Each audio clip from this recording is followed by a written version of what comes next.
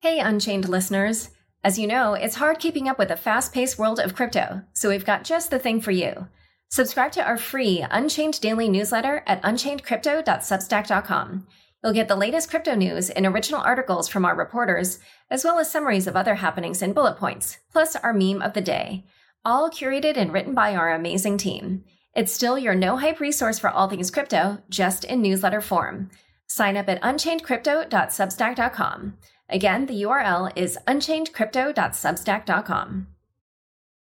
Hey y'all, a few quick announcements before we begin.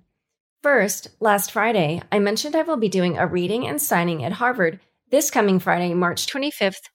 I was not aware that this is not an event open to the general public, so sorry about that, but they said I could have a few non-Harvard people there.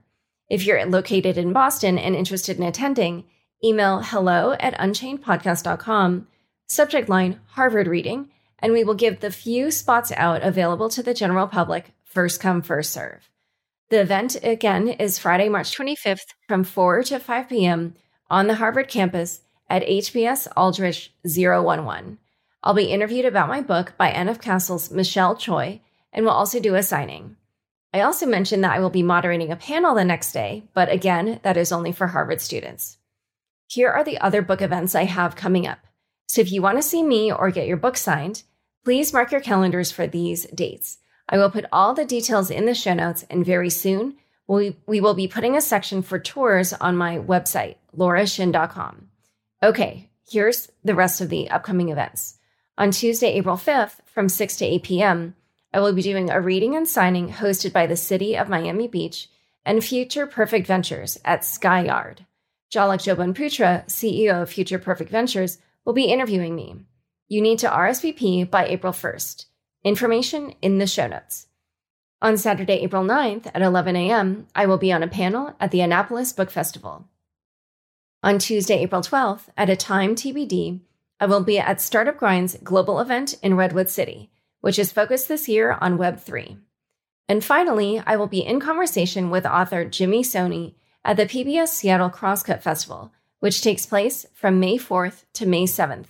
And I will also be at the Oslo Freedom Forum, which takes place from May 23rd to 25th. Details on these events are TBD. And now, on to the show.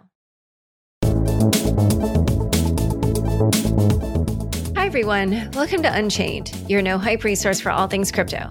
I'm your host, Laura Shin, author of The Cryptopians. I started covering crypto 6 years ago, and as a senior editor at Forbes, was the first mainstream media reporter to cover cryptocurrency full-time. This is the March 22nd, 2022 episode of Unchained. Buy, earn, and spend crypto on the Crypto.com app. New users can enjoy 0 credit card fees on crypto purchases in the first 30 days. Download the Crypto.com app and get $25 with the code LAURA. Link in the description. This episode of Unchained is brought to you by Beefy Finance, the multi-chain yield optimizer. Beefy is the easiest way to earn more from your crypto. Deposit funds into Beefy's secure vaults to auto-compound yield across 12 blockchains. Got crypto? Choose Beefy. Welcome to a new world of crypto-friendly banking with Cross River Bank. Request your fiat on-off-ramp solution now at crossriver.com/crypto. Today's topic is crypto efforts to support Ukraine. Here to discuss are George Kikvadze, Vice Chair of Bitfury Group, and Ilya Polosukhin, co-founder of Near Protocol. Welcome, George and Ilya. Hi, Laura. Thank you. Great to be back. Let's just start with your background in crypto so people understand what your involvement was in crypto before we get to the main topic. Sure, yeah. Thanks for inviting me here. Kind of my journey in crypto started in mid-2018, where we were actually trying to build a crowdsourcing platform using blockchain as a payment service, and have kind of struggled to use any of the existing at the moment platforms. Have being systems engineers, being kind of ourselves geeks who like to dig in, we started looking around trying to understand why platforms like Ethereum are not able to handle kind of global payment use case, and realizing kind of a set of limitations like usability, like scalability. And trying to explore, can we contribute to existing solutions, and then deciding to start Near Protocol, kind of trying to solve the scalability, security, and simplicity of usage of blockchain. Great. And George? Yeah, I mean, actually, my Bitcoin story started in Ukraine in 2013. I was working with one of the largest agro holdings, and the idea was to, take the agro holding public with Western capital markets and to secure the funding for it. And through close friends of mine, I met Val Vavilov, who is the founder of Bitfury. And the idea was to scale the business and make it global. And it's a funny story because I met Val when Bitcoin was at $20, at $50, at $100, and finally at this situation where it got to at 400 or 500. I speaking to a few of my friends in Silicon Valley and getting feedback that this technology was real and the innovation was serious. I decided to leave the agriculture, the field in Ukraine, and join Bitfury. So I've been in the crypto community since 2013, and sort of consider myself a dinosaur and have seen a lot happening. It's been one hell of a ride, as you know, Laura. And so here we're going to be discussing the crypto community efforts in Ukraine. And both of you have personal connections there. Obviously, George, you even just mentioned that was where you were when you discovered Bitcoin. But Ilya, why don't we start with you? What is your connection to Ukraine? Well, I was born there, and I lived there until I was 21. So I left to US in 2012. And so studied, my family live and continued living there even after I left. All my friends, classmates, friends of friends living, many of them are still there. And so, have kind of pretty deep background from before. And then over past year, as Near kind of have been, after launch, have been scaling out, we actually started building hubs and communities around the world. And I've actually spent significant amount of my time in Kiev and Kharkiv, kind of growing the developer community, because there's a lot of Web3 entrepreneurs and developers there. So engaging with them, we were actually planning to have a blockchain UA in end of March, kind of to galvanize the community there. So it's been unfortunate and very devastating, because a lot of some of my people I know are right now at territorial defense right now in various cities. Even some of the colleagues in the ecosystem are there as well. And so, and then obviously just a lot of kind of women and parents who have been fleeing from the scene there. I just need to express my, how sorry I am about everything that, you and your family and all your friends have been going through. And George, why don't you also describe your connection there? Well, Ukraine is like my second homeland.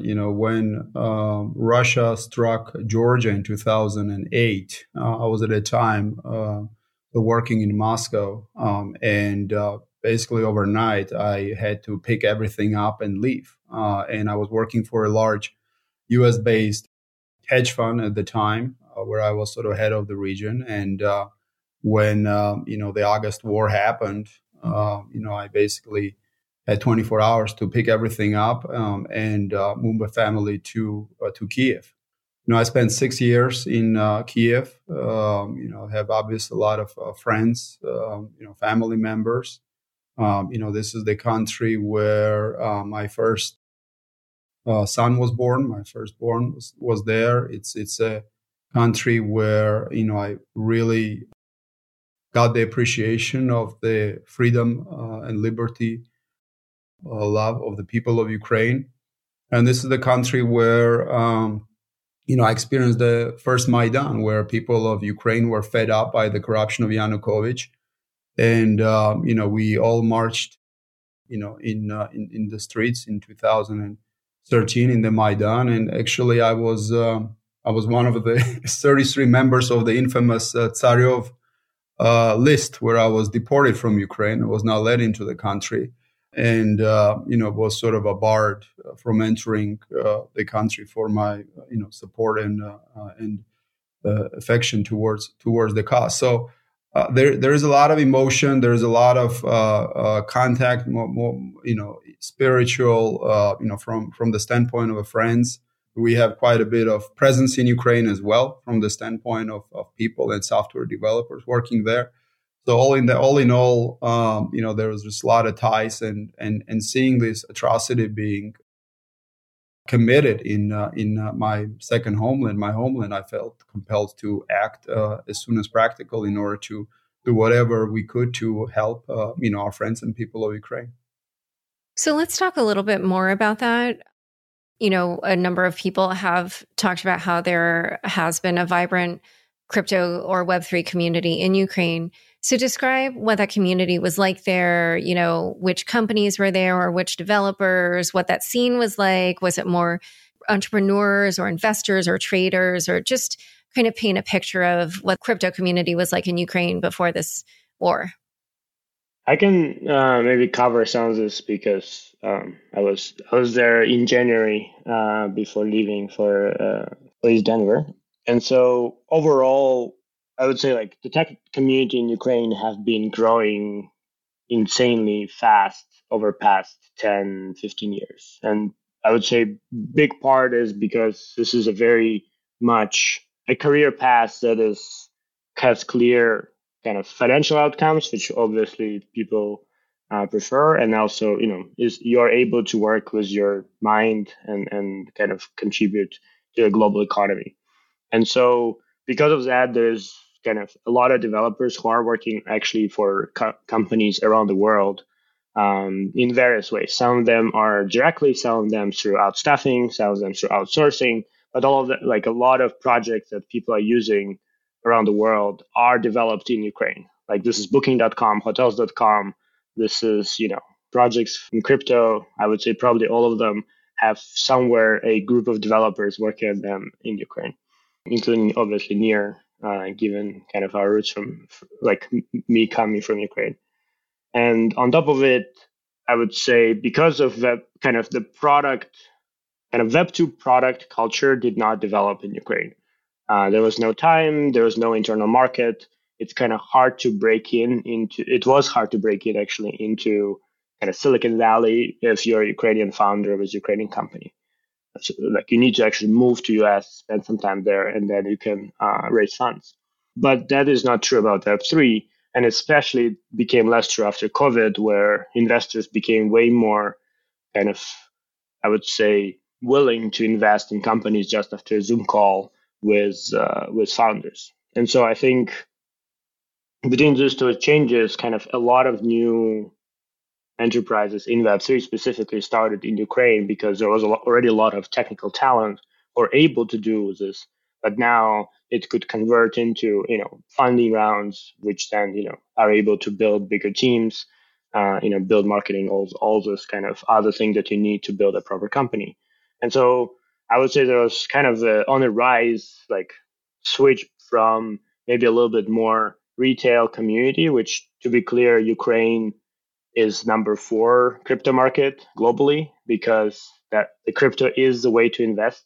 Pretty much there's only 2 things to invest in, real estate and crypto before the war. And because of such a big technical, I would say crowd, right? Like a lot of people know how to do, at least like, can easily figure out how to use crypto exchanges and then go beyond that, right? And like have technical capability to read white papers and do all the stuff. So a lot of people, like I was literally on a train from Kiev to Kharkiv. Somebody was talking about all the coins they invested and like compared them, right? Just randomly on the side. So I would say like I saw also the shift where like there was a lot of retail, especially kind of in between IT professionals and also beyond that, but then that started to switch and convert into actual founders because it kind of gave them this freedom and ability. And what we see now is actually these founders being really engaged in kind of as a community to help people around the whole country as well, because they're so connected and coming from different directions as well. Yeah, I agree. I mean, Ukraine has been one of the top destinations for talent. And especially early on, the government was very sort of savvy in terms of experimenting with few blockchain applications and has been actually at the forefront of regulatory aspects of that. In terms of vibrancy of an entrepreneurship culture, I mean, you have at current moment just numerous groups that I see various tasks, whether it is setting up the Starlink systems or going in and setting up the IT army of Ukraine that's going out and helping out with combating the cyber space, or documenting the crimes, the war crimes that are being committed. So there are dozens of these groups extremely active with savvy founders that have roots not only in Ukraine but all around the world that are collaborating on various projects and allocating resources in order to protect their motherland and ensure that this tyranny is thwarted and the peace returns and Ukraine is rebuilt to much better than it was before. And I'm absolutely confident that given the spirit of the people, the world has learned what it is to fight like Ukrainian. And, the Western hemisphere that has been very shallow on understanding what liberty and freedom is, Ukraine has exported it and exported what it means to fight for freedom, to fight for statehood, and fight for liberty.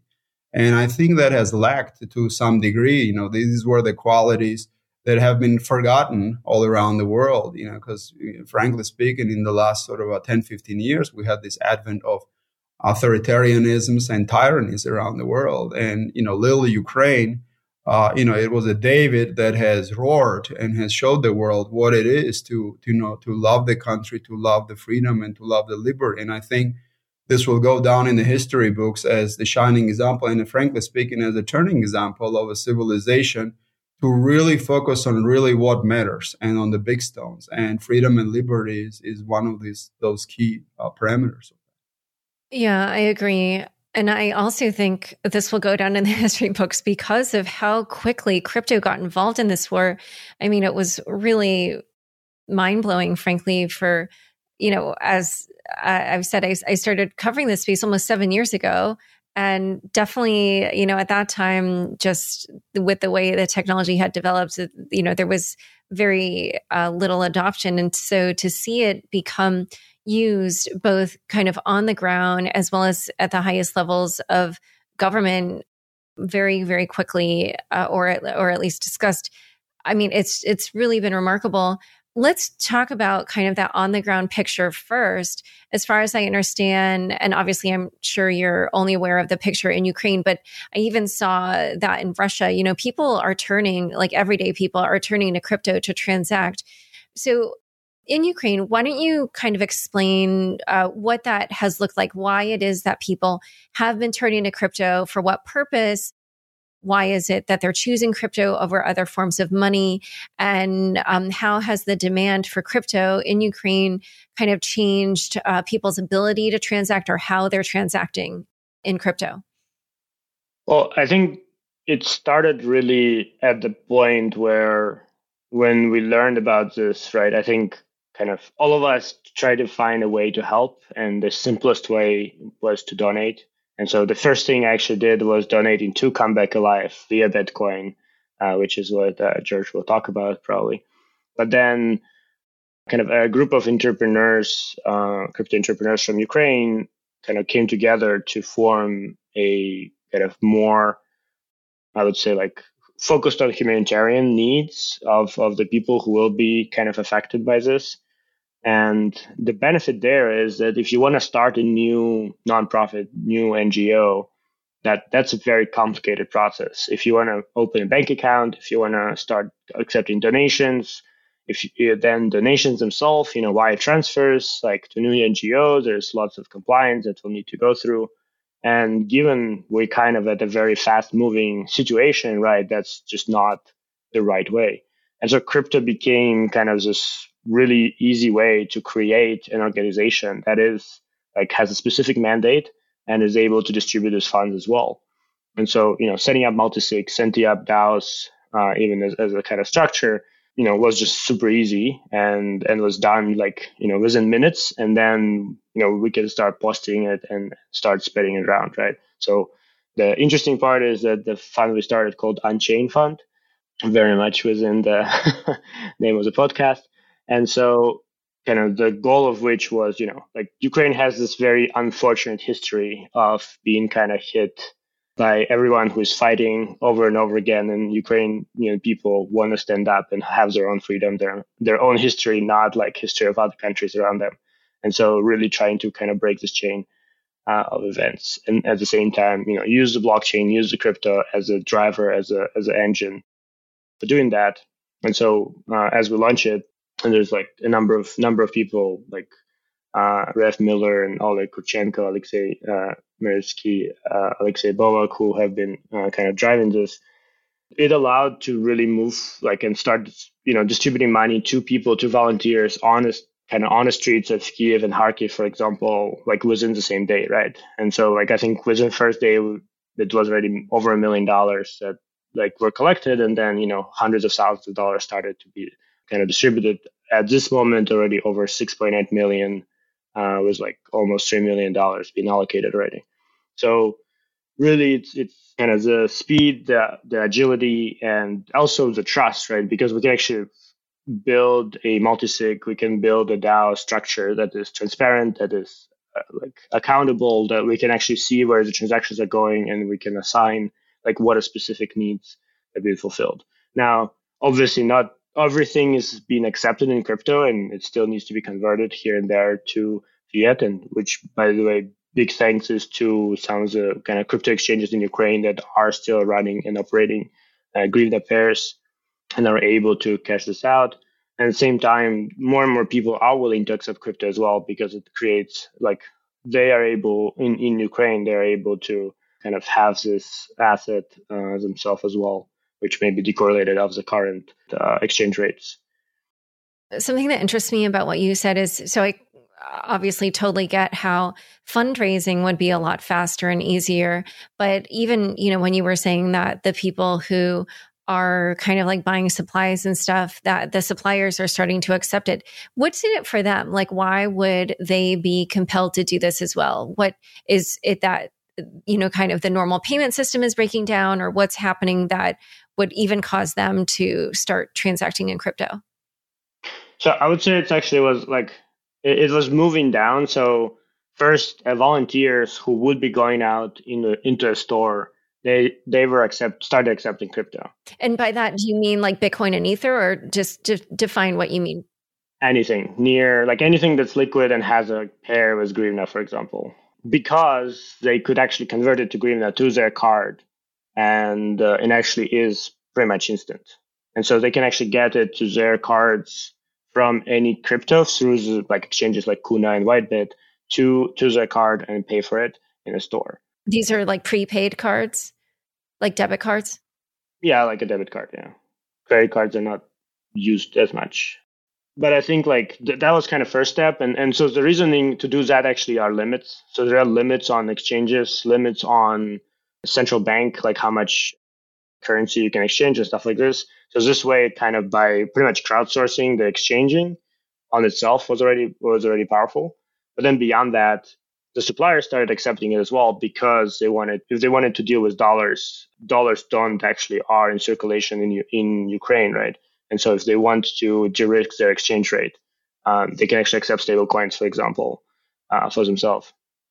Okay, yeah, because I was hearing that Tether is now more valuable than US dollars, that there's a premium of like 4 to 5%, and that even then people won't want to sell you their Tether because they view it as more valuable than US dollars. Is that something that you've also heard, or what's your sense of why that might be? Yeah, that happens every time there's a crunch on demand on going into crypto. That's just like that happens every like few months or every 6 months, even before, when there's like something in the market, the Tether price would go up like locally on a spot because it's hard to get it. Like if you are in Ukraine, it's actually hard to get Tether from Bitfinex, right? Because like the flow of money is complicated. But I would say like beyond that is people want to convert currencies back and forth, right? Depending on what is their next steps going to be. And so, yeah, kind of stable coins have been, growing in adoption for sure in Ukraine because they are allowing to kind of move some of the assets they had in Greener, for example, to a stable coin that's not, directly in paper, which is also hard to get by. And George, did you want to add any of this about kind of how everyday people are transacting in crypto? Yeah, I mean, I think to step back a little bit, the whole purpose of kind of realizing, okay, this is, this is quite serious, and people of Ukraine will need help, and they will need a lot of help fast. You step back and, obviously, I'm quite familiar with the key crypto community players. But you got to step back that crypto itself and the people behind crypto to a large extent are the people that have gotten into it to make a world a better place. They have gotten in to improve things, to alter the status quo. And when we saw the pictures of sort of Russian planes attacking innocent civilians, that channeled energy. And in our community, that energy and that support on the crypto community, crypto was just a means of channeling that energy of the support to the people in Ukraine. And as soon as the invasion started, which ironically started at 4 a.m, same time when the Hitler, invaded Soviet Union in 1941, 4 a.m., some twisted, Kremlin sort of a plot.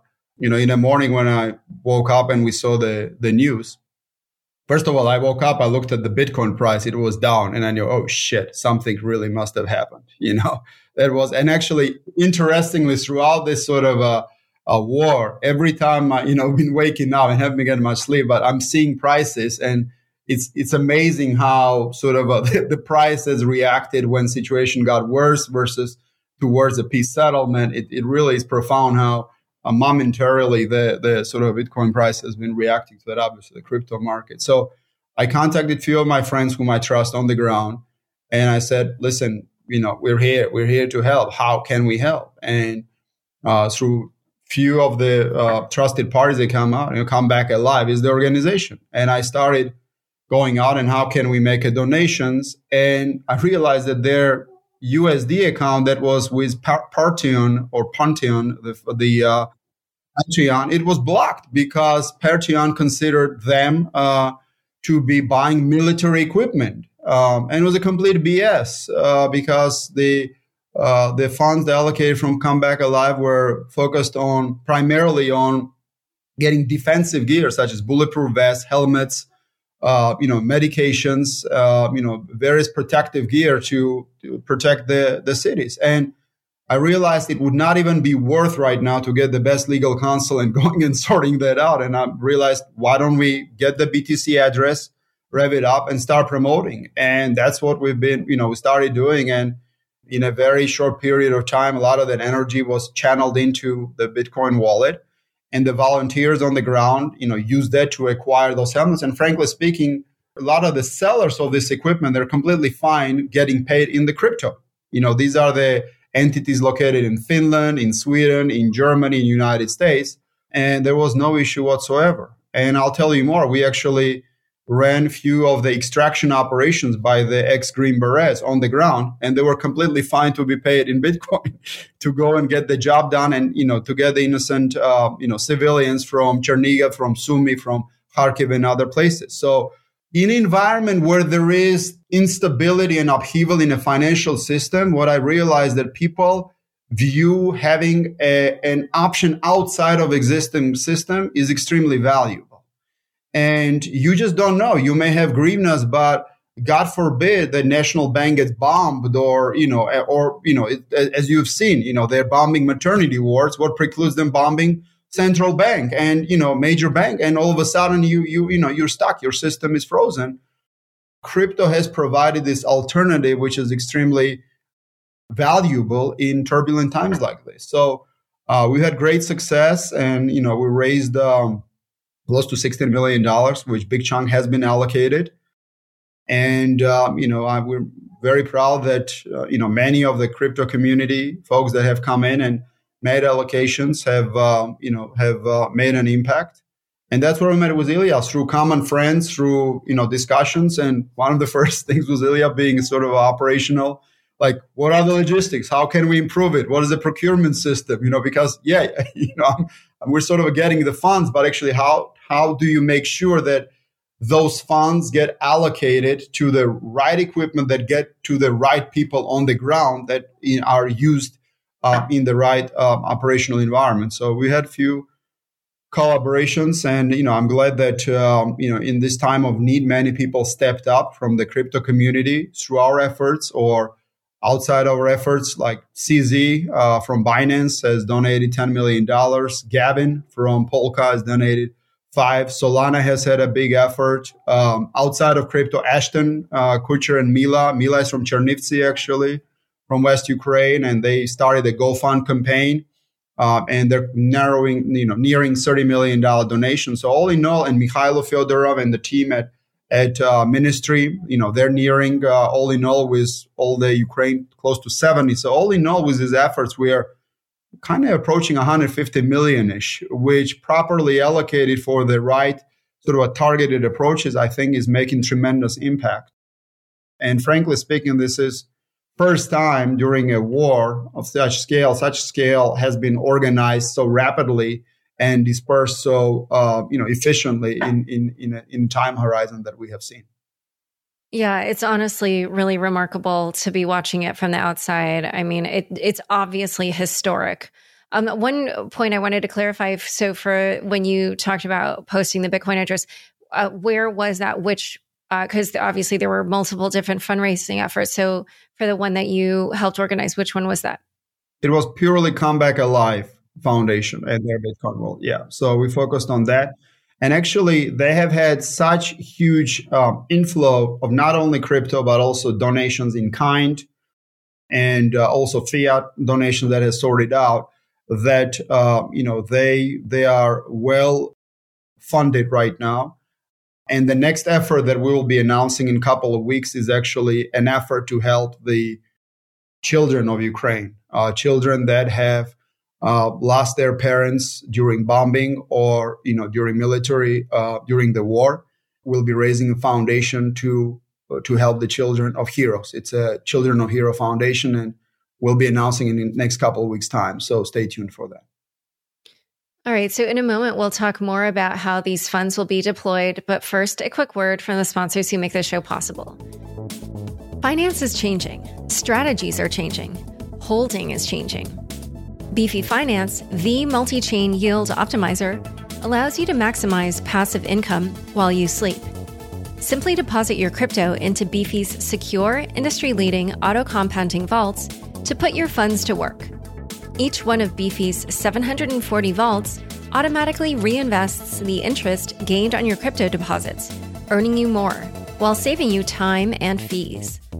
Beefy's strategies create bank-busting APYs with 0% deposit fees at the click of a button. Join $1.4 billion of investments and understand why so many users trust Beefy with their financial independence. Visit beefy.finance and take control of your financial future. Join over 10 million people using Crypto.com, the easiest place to buy, earn, and spend over 150 cryptocurrencies. New users enjoy 0 credit card fees on crypto purchases in their first 30 days. With Crypto.com Earn, you can get industry-leading interest rates of up to 8.5% on over 40 coins, including Bitcoin, and earn up to 14% on stablecoins. With the Crypto.com Visa card, you can spend your crypto anywhere. Enjoy up to 8% cash back instantly, plus 100% rebates for your Netflix, Spotify, and Amazon Prime subscriptions, and 0 annual fees. Download the Crypto.com app and get $25 with the code LAURA. Link in the description. Building the next big thing in crypto? CrossRiver has your back. Whether you are a crypto exchange, NFT marketplace, or wallet, CrossRiver's integrated API-based platform provides the payments solutions you need to grow. CrossRiver is powering the future of financial services. A CryptoFin Industry Award winner and an early partner for companies like Coinbase, CrossRiver's tech stack supports crypto partners and enables real-time money movement for consumers. Welcome to a new world of crypto-friendly banking. Request your fiat on-off-ramp solution now at crossriver.com/crypto. Back to my conversation with George and Ilya. So we kind of discussed a little bit about how you're using the funds. I have seen some chatter where people have said, do people realize what this money is going toward? You talked about how Patreon blocked those efforts because, they, I guess, have a policy against funding the purchase of military equipment. But I did want to ask, so I've heard, from some people that some of the funds are being used to purchase military equipment, and then from others that it's being used to purchase other things such as like bulletproof vests or night vision goggles or tourniquets. So can you just talk a little bit about how it is that these funds are being used and, how those decisions are being made? So for us, kind of the original goal was, to focus specifically on humanitarian needs. So what are the all kind of, food, shelter, evacuation kind of funds needed? And then kind of over time, there definitely appeared a need that, literally our friends who are, or like for some people, their family who actually signed up for territorial defense were pretty much sitting there without defensive gear, right? They did not have a bulletproof vest. They did not have kind of even basic cask type of equipment because it was, not delivered. And so this is where kind of Unchained Fund, a lot of it was focused on kind of this, food, medicine, things that needed for civilians to, survive, get out of the place they are, settle them, for example, in west of Ukraine. And then this is where I actually connected with George and his Come Back Alive because, there was a huge need in how do we get defensive equipment to the, our friends pretty much who are in this kind of front lines, right? Again, my friends are in Kharkiv, right? They are actually in active combat every day. And so at the same time, there are, other friends who are in Europe who are actually procuring, can get a lot of this equipment. So that's where kind of Come Back Alive, I think, became very important piece, at least for me. And I know George kind of was there for day one. Yeah, I mean, you got to understand, Laura, when the extent of the invasion was realized by the Ukrainians, you had the situation where the country was being attacked from 5 different sides by, arguably, world's second largest army. Now we know what years of corruption has done to the Russian army and, how sort of strong it is. But nevertheless, it's a massive army that has attacked from Belarus, from, Russian side, from, the southern flanks. And Ukrainians just started mass mobilization. So you had a case where hundreds of thousands of Ukrainians would be showing up, including, women. And there would be not enough, not only, weapons, but protective gear. So you basically had, all of a sudden, hundreds of thousands of volunteers ready to stand up and protect the country, but they were completely unprotected, and the priority was sort of a signal that, if you have this full stage invasion where the major Ukrainian army is bogged down actually in the east with the Donetsk and Lugansk region, and you have this major onslaught coming from the north, from the east, and from the south, you need to have these people have protective gear, because if you don't, first, they're not going to be protecting the civilians. And you've seen cases of, innocent civilians being completely shot out by the Russian soldiers. And second, you're just going to have exacerbation of the humanitarian crisis, because you will need the medications to treat these people. And the healthcare system is not equipped to be all of a sudden treating so many wounded and incapacitated people. So we had to scramble. We had to scramble right away to start getting the vests, to start getting, the helmets. These were the priorities. And 80% of the resources were allocated towards that.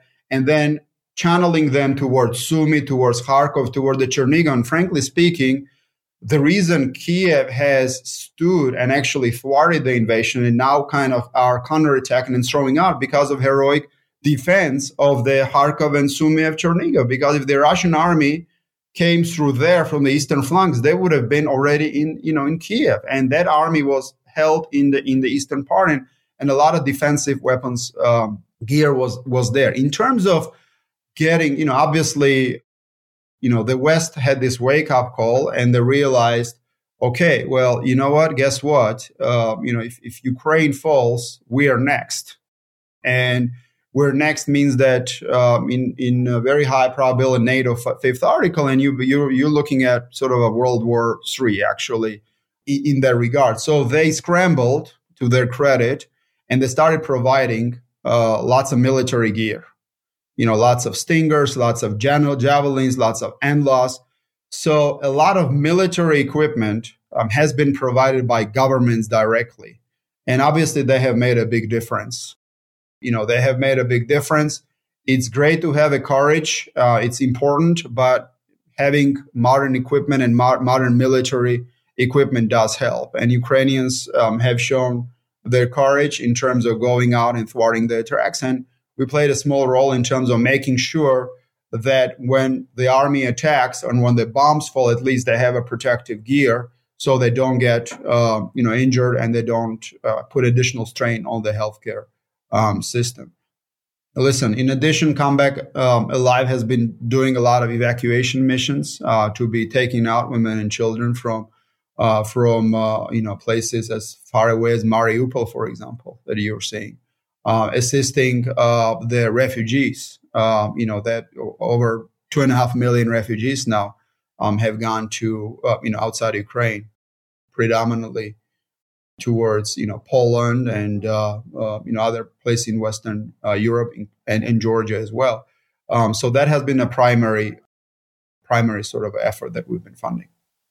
And so, Ilya, you mentioned how some of your friends are fighting in the front lines. During all this, as we discussed, there is this vibrant crypto community in the Ukraine. So where did the crypto community go? Are some of those people fighting, or did they go to other countries, or what has happened to that community? Yeah, I would say there's a combination of. I would say there is a subset of people who either had a military training before or had some kind of training who have decided to stay back and fight. Like, it doesn't actually make sense to fight if you don't know, because there's been a lot of kind of training prior. There's indeed like hundreds of thousands of volunteers. And so those people kind of are, like literally some of them in Kharkiv right now that I know that we've been helping with protective gear, with getting them mobility, for example, because their cars keep getting breaking down. It's like the weather is really bad, right? They're also under attack all the time. The other set of people have been kind of helping. So there's a lot of volunteers on the ground who are helping, like driving food, water. I mean, things are getting bombed, like cars are getting shot at. So there's people actually who are driving around delivering food and water and kind of other supplies to people. I can actually send over some pictures of people who we've been funding. There is a set of people who've been helping out to evacuate others, right? Especially when we're talking about women, children, kind of grandparents, like including mine, for example, to get them out of this and kind of move them toward Western Ukraine and over the border for women and children. And there's a set of people who are not fighters, who are in Western Ukraine now, who are kind of, one of the other things we need to continue doing is actually working, because we will need to restore the Ukraine, which means we need to continue making economy work. And so there's a lot of people who are continue working as kind of much as it's possible, including, engineers and like folks we working with who are, continue to contribute, even though sometimes they need to go to bomb shelters. when there's a siren. And so I think the people who have left, like they're kind of starting to aggregate in different hubs. For us, we decided Portugal will be one of those hubs. We're setting up kind of infrastructure here for our teams, for near community more broadly, and also kind of trying to help out, like working with local city hall here and some of the other kind of district level folks to see how we can help. We actually launched Away from Ukraine as a portal for all the information that people need to, like when they are away from Ukraine, immigration, healthcare, and kind of starting to collect volunteer information as well, because a lot of people around whole Europe are willing to help, but they don't know how, and they don't know how to get matched with people who need help, right? Like we have people offering, translation services. We have people who drivers, like actually, like there are some volunteers in Romania who helped to drive my family over the border outside, right? And so like people like that who are right now driving food and other supplies through Romanian border into Ukraine that gets distributed back to volunteers that drive it to Kharkiv. So like all those people, right, they're willing to help. And so like coordinating that, making sure there's a clear kind of place where people can find information, and then kind of building a little bit of tech around that, like question answering bots and stuff like this to kind of help coordinate that. In terms of this issue of people needing help and then, trying to coordinate that help, one of my personal friends tweeted about how her grandmother and father were trapped there. And I can't remember. I think it was a while before I myself saw the tweet, like maybe like hours after she'd posted it. And by the time I saw it and retweeted it, it already had like 90,000 likes and another, tens of thousands of retweets. So definitely. And then later she tweeted that, they were rescued and stuff. But definitely people were doing all they could. I mean, from our homes, on our phones and on Twitter. But still, it actually, her cry for help from San Francisco finally actually did result in her grandmother and father being rescued. So yeah, I mean, it's really fascinating how this is all happening. But, in a similar vein, I did want to talk a little bit about how the Ukrainian government has been making these appeals and has been using crypto as a tool. And, I don't know how much insight you have there, but, I was just curious, like how it is that the Ukrainian government, was so kind of savvy about crypto. And if you have any intel on how they had these ideas to just tweet out their various crypto addresses and stuff like that. I think it's very fascinating because I personally don't think that if the U.S. were in the same situation that we would see high-level administration officials tweeting out a Bitcoin or Ether address for the U.S. So, I was just interested kind of like how they became so savvy. Well, so it's specifically, there's a Ministry of Digital Transformation who has been driving all of these efforts. And so all credit to them. They actually been proponents of crypto for a long time. And actually, Ukraine has passed the crypto clarification laws a few weeks before this thing started, which we all were super happy about and wanted to celebrate hopefully at the Blockchain UA. And so, yeah, in general, I mean, the Digital Transformation Ministry is kind of extremely savvy in everything digital in general. They have built a kind of an amazing platform called Dia that functions inside Ukraine, which was kind of a single platform for all the services that you would usually engage with the government. Everything from, taxation, creation of company, medical, like all of those things were in one place. And it worked with your banking account as well. So it kind of created a whole ecosystem. And I mean, they are very savvy in crypto. We were in the same co-working space as the Dia development team, which is led by kind of directly by the Digital Transformation Group. And so kind of in general, they know very well kind of how all these things work. And they, started creating accounts pretty rapidly to collect this. They also are working with a lot of entrepreneurs and kind of are connected with the whole ecosystem. I don't know like how much of this is public, but yeah, like they are working with tons of entrepreneurs in crypto, kind of both to get help as well as to ask for connections and sounds of technical help as well. And they have started the IT Army kind of initiative as well to kind of galvanize the technical talent that Ukraine has to kind of help with a lot of the problems. Both kind of on defensive front, like there have been a cyber attacks from Russia's side as well as limiting kind of the spread of information that Russia has been having. I mean, if you look, I think it has been profound what Ukrainian government and the leadership has done in terms of utilizing social media platform for reaching out hearts of minds of not just politicians, but of common people all around the world. And not only Ukrainians have been sort of a kicking ass on the military front, but they completely kicked ass and obliterated Russian propaganda machine to a point where the propaganda, even inside Russia, is starting to take its kind of, it seems, are coming off. Obviously it comes in from the leadership of President Zelensky.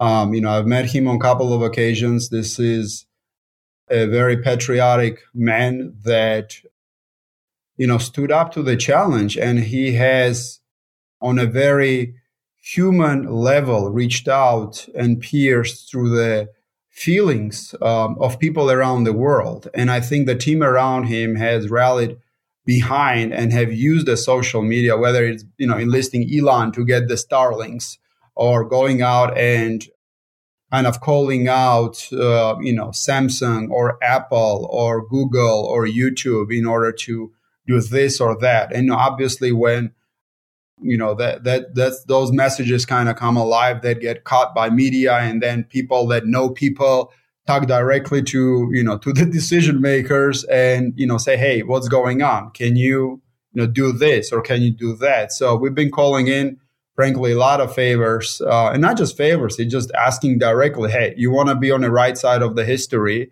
and this is the situation, and this is the ask. And we had a very high convert rate. So the government itself has been very savvy from the reforms that have been doing up to that. And now with this situation, they have completely, sort of a slam dunk in terms of using social media and channels, in terms of getting the message out, rallying out support through common people, and, rallying up governments. And frankly speaking, if we didn't have social media and this conflict happened 20 years ago, it would have been a very, very different outcome. It would have been a very, very hard sort of a push and hard struggle, and there would have been much more tragic and many more atrocities committed and such. But now everything is live. Basically, you have tanks coming out, and Ukrainian partisans are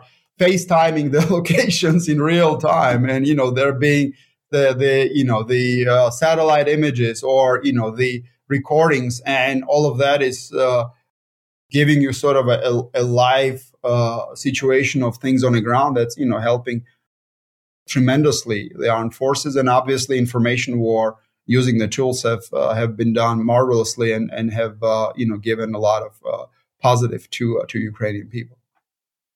Yeah, I agree. I've said this repeatedly throughout the episode, but it is just so fascinating to watch, because clearly things would have turned out very differently if it weren't for the various ways that the technology, both of Web 2 and Web 3, is being used here.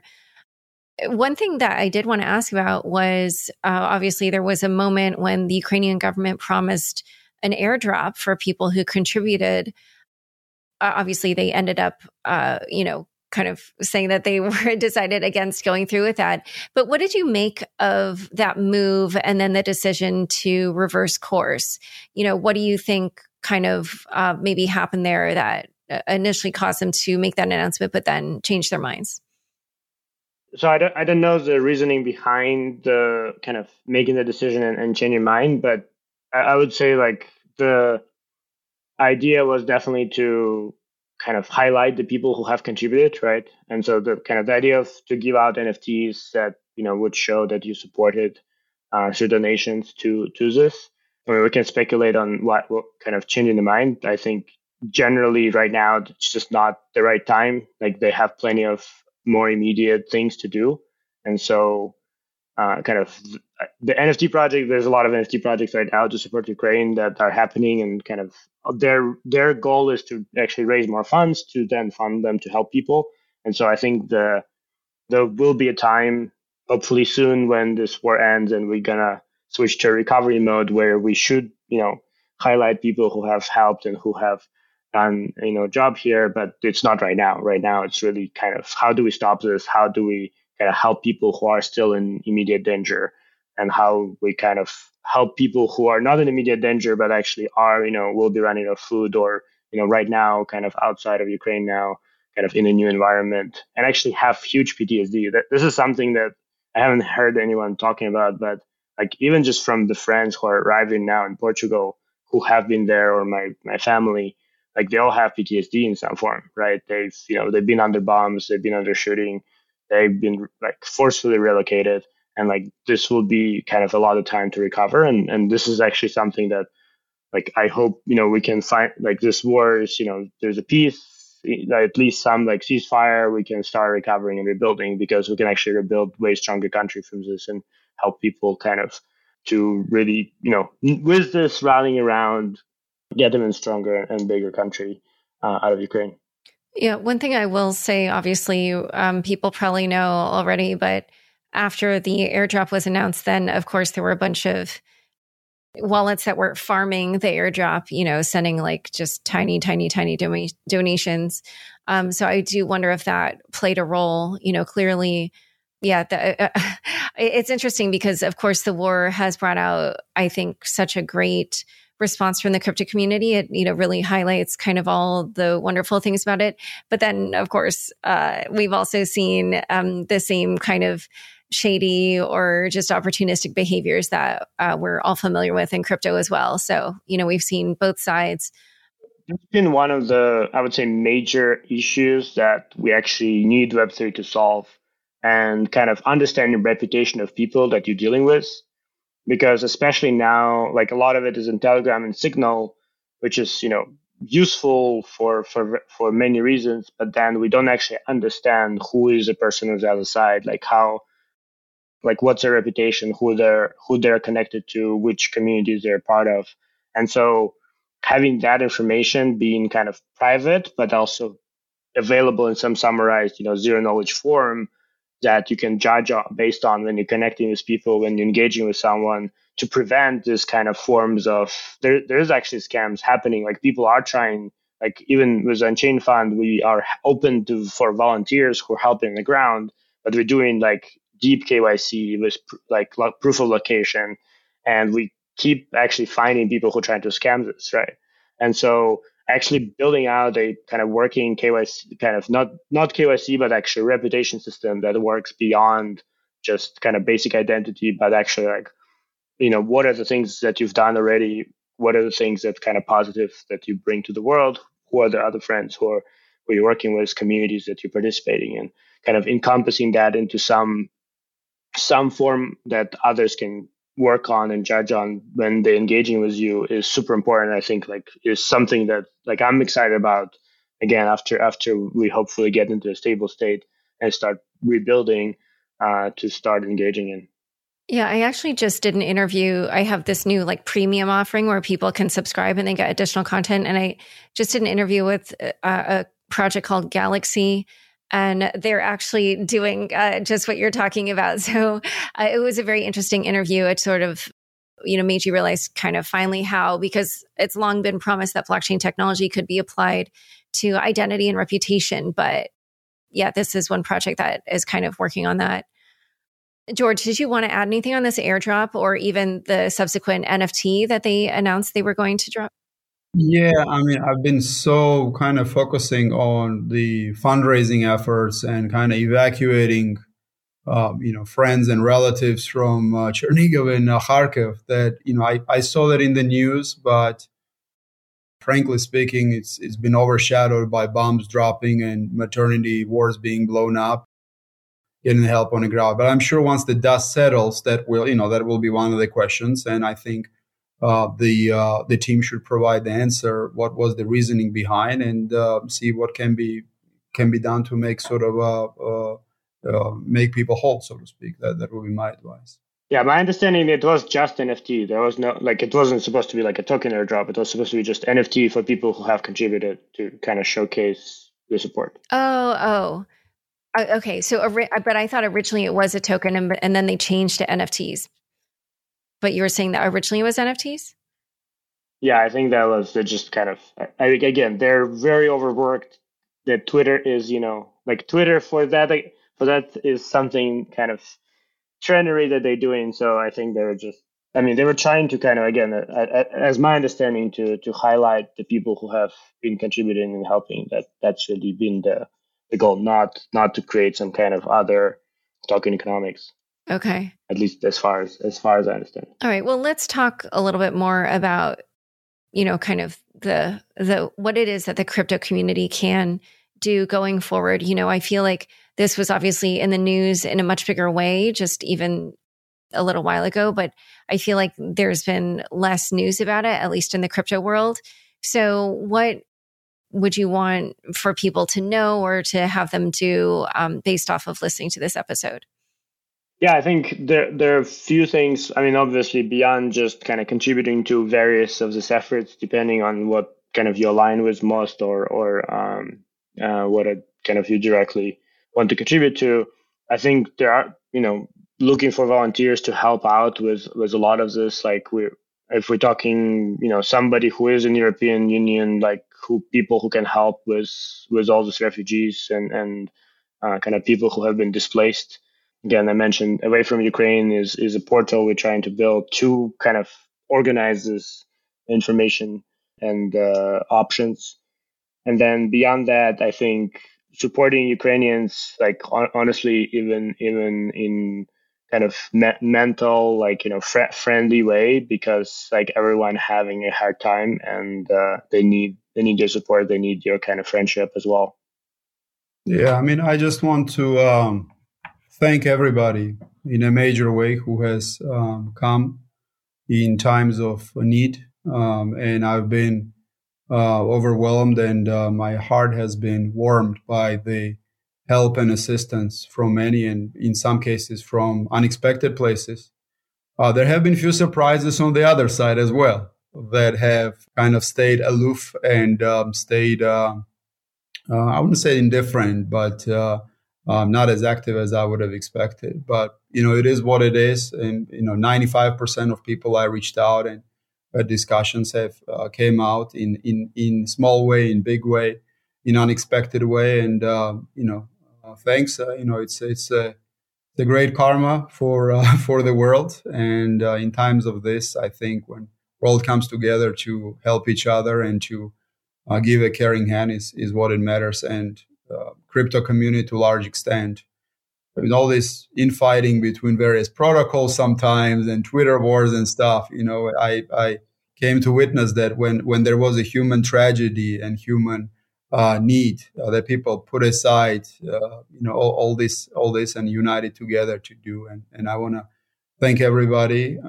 Thank you, for all the work you're doing. And he actually has a great group on Telegram, and so many participants, and every day there is, soup kitchen or, evacuating people and with pictures, and it's a very vibrant community. It's wonderful seeing people from all over the world coming and here in Georgia, we're also putting together trucks of humanitarian stuff and sending out, and we have thousands and thousands of Ukrainians that are coming, that are being lodged free of charge and staying and, sort of cared for. And I just want to thank everyone who has come in, and you've done a great thing and something to be proud of. So thank you. All right. So for people who want to get involved, what are all the handles and websites and groups that they should know about? Yeah, I mean, Unchained Fund, Unchained.fund is kind of this humanitarian fund. I mean, Come Back Alive is kind of what George's been working with. You can also check out the Digital Ministry of Digital Transformation, their website. And then Away from Ukraine is for helping people who have been who are outside of Ukraine now and who need help because they've been kind of forcefully removed. Yeah. Perfect. Yeah, I mean, I think exactly what Ilya said. I also pay now to many in United States that Ashton's and Mila's GoFund campaign. I think it's a great effort, and they're nearing their sort of a target. So that's it's a great way to get engaged. And in a couple of weeks' times, we'll announce the Heroes of Ukraine Children's Fund, and I'll be more than happy to then promote and get crypto community engaged. Continue sort of helping and doing good. Great. Well, thank you both so much for coming on Unchained. Thank you. Thanks so much, Laura. Thanks so much for joining us today. To learn more about George, Ilya, and their efforts in Ukraine, check out the show notes for this episode. Unchained is produced by me, Laura Shin, with help from Anthony Yoon, Daniel Ness, Mark Murdoch, Shashank, and CLK Transcription. Thanks for listening.